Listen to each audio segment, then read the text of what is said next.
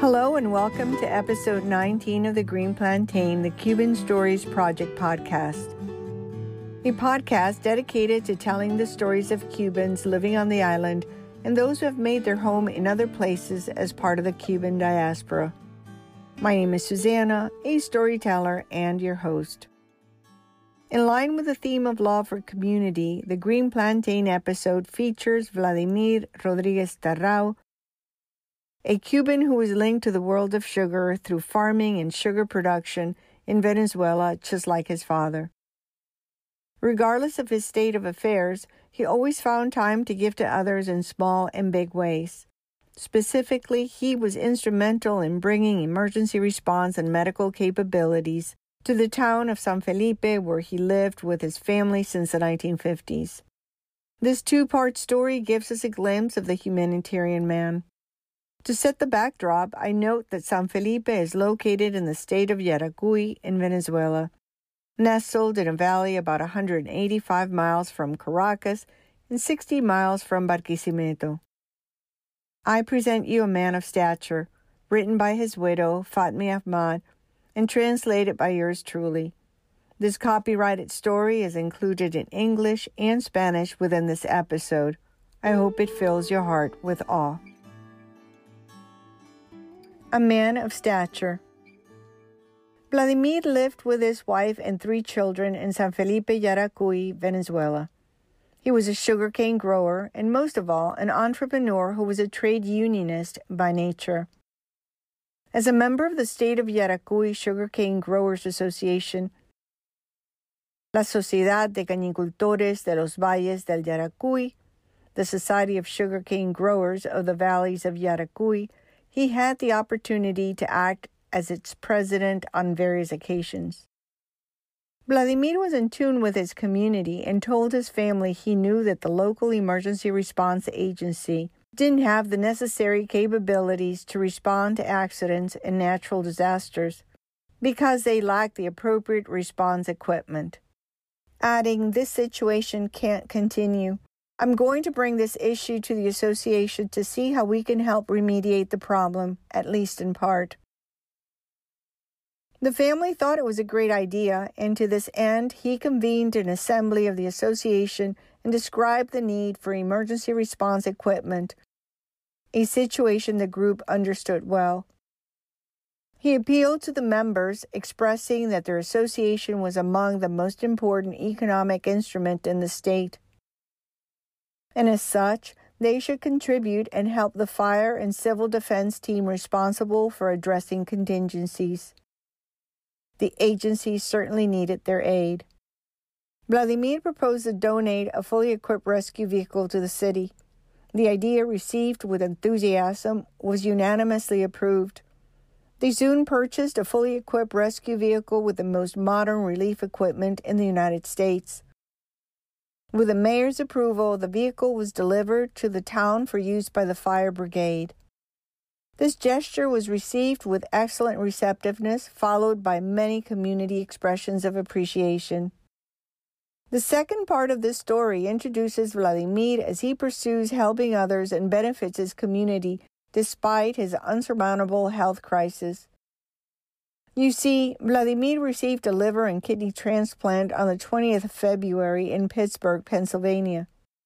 By June of that year, he and his wife Fatmi and other family members returned home, and his recovery was good until 1995, when he began to have issues with the kidneys and was placed on dialysis. Since San Felipe did not have a dialysis unit, Fatmi drove him to Caracas and eventually to Barquisimeto 3 times a week for his treatments. At the dialysis unit, Vladimir met a man who lived in a village near San Felipe, where there was no public transportation and who was also undergoing treatment like him. Vladimir offered to drive him back and forth to the dialysis unit in Barquisimeto. Many other patients like this man didn't have a car and were in the same predicament. It seemed that this situation should change, and with a sense of urgency, he met with the state governor, Dr. Eduardo Lapi, to raise the difficulties they were facing as a community. He explained to the governor that several people, most of them with few resources, traveled to Barquisimeto for this life-saving treatment 3 times a week, Mondays, Wednesdays, and Fridays. After listening to Vladimir's appeal, the governor made it his priority to solve the problem and open a dialysis unit in San Felipe for the region's kidney patients at the Rodriguez Rivero Hospital. The dialysis unit was named in Vladimir's honor, but unfortunately, he had already passed away and did not see his dream of having a treatment center available for the community. Fatmi shared with me that with President Chavez's arrival to power, the hospital authorities changed the dialysis unit's name. Thank you, Fatmi, for sharing this amazing story. I'm humbled to learn of his love for humanity and know that our family is proud to call him one of our own. The people he helped and their families will be forever grateful for Vladimir's dedication to the community. We hope you share this episode with family and friends. You can subscribe to The Green Plantain, a free podcast on iTunes, Stitcher, Google Play, or TuneIn. You can also find and follow us on SoundCloud, YouTube, Instagram, or listennotes.com. Or you can just say, Alexa, play the latest release of the Green Plantain podcast. I would be delighted if you leave me a comment or a rating to let me know how you like this podcast series. You can drop me a line through Facebook at Susanna's Books if you have a story you would like to have recorded as part of this Cuban Stories project. This copyrighted podcast has been mastered and produced by Susanna's Books, and the Guantanamera music of this recording is licensed to Susanna's Books through Pond 5. If you would like to listen to the story in Spanish, please stay logged on. The story will be read after the musical interlude. Otherwise, thank you for tuning in. Muchas gracias, y until next time, this is Susanna at the Green Plantain. A tostón, anyone?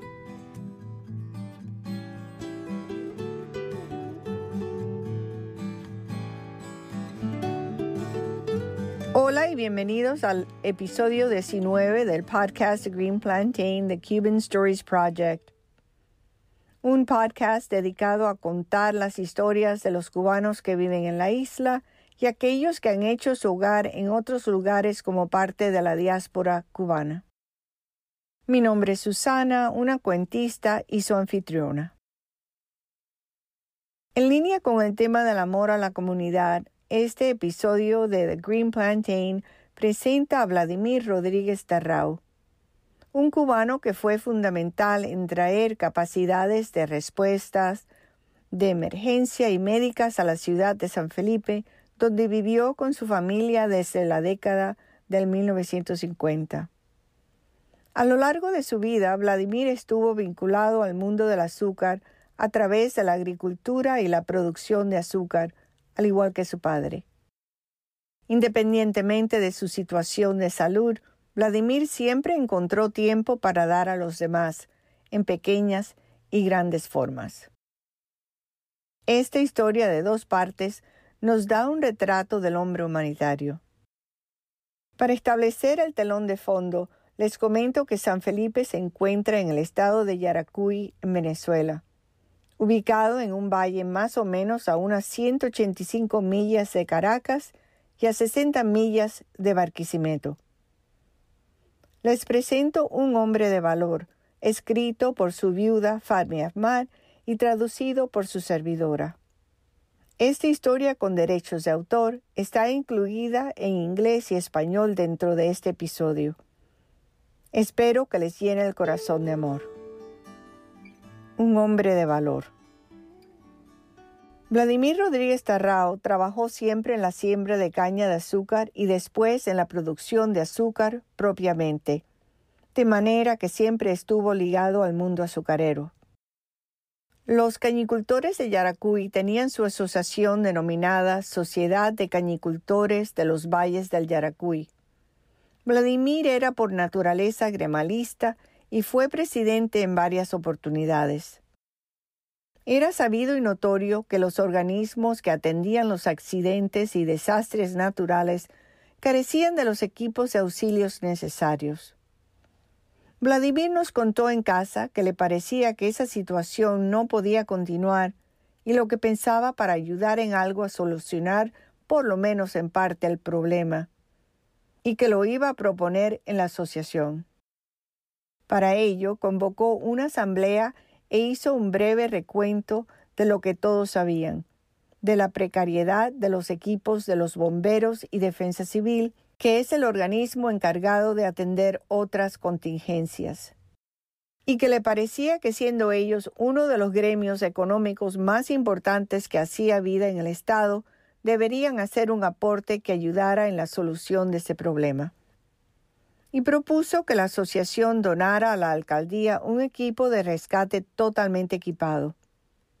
La idea tuvo una magnífica acogida, fue aprobada por unanimidad y se trajo de los Estados Unidos un vehículo de rescate totalmente equipado con los instrumentos de auxilio más modernos. El acto de entrega causó verdadera alegría y, de acuerdo con las autoridades, fue entregado para su uso al cuerpo de bomberos. Este gesto tuvo una receptividad asombrosa y muchas manifestaciones de agradecimiento de parte de la comunidad. La segunda parte de esta historia les presenta a un Vladimir mientras ayuda a los demás y beneficia a su comunidad a pesar de su crisis de salud insuperable. Vladimir tuvo una crisis de salud y recibió con éxito un trasplante de hígado y riñón el 20 de febrero en Pittsburgh, Pennsylvania. Él y su esposa Fatmi y otros miembros de la familia regresaron a Venezuela a fines del mismo año. Su recuperación fue buena, se hacía sus chequeos periódicos y todo iba bien. Pero en el año 1995 comenzó a tener problemas con el riñón y finalmente cayó en hemodiálisis. Al principio debía viajar a Caracas, luego a Barquisimeto, pues en San Felipe no había unidad de diálisis. Allí conoció Vladimir a un señor que se dializaba también y que vivía en una aldea cercana a San Felipe, donde no había transporte de ningún tipo, y se pusieron de acuerdo en que Vladimir lo recogiera ida y vuelta. En esta situación estaban otras personas, la mayoría de ellas sin vehículo, teniendo que trasladarse a Barquisimeto 3 veces por semana para hacerse el tratamiento. A Vladimir le pareció que esta situación tenía que cambiar urgentemente. Se entrevistó con el gobernador del estado, el doctor Eduardo Lapi, y le planteó las dificultades que estaban padeciendo varias personas, la mayoría de escasos recursos para hacerse un tratamiento que es de vida o muerte para los enfermos renales que debían ir a Barquisimeto lunes, miércoles y viernes a dializarse. El gobernador hizo suyo el problema y de inmediato ordenó lo conducente, de modo que en poco tiempo se instaló en el Hospital Rodríguez Rivero de San Felipe una unidad de diálisis para atender a los enfermos renales de la región. Lamentablemente, cuando ésta fue inaugurada, ya Vladimir había fallecido. El gobernador inauguró esta unidad con el nombre de su promotor, Vladimir. Fatmi me comentó que con la llegada de Chávez al poder, las autoridades del hospital cambiaron el nombre de la unidad de diálisis. Gracias, Fatmi, por compartir esta increíble historia de amor por la comunidad.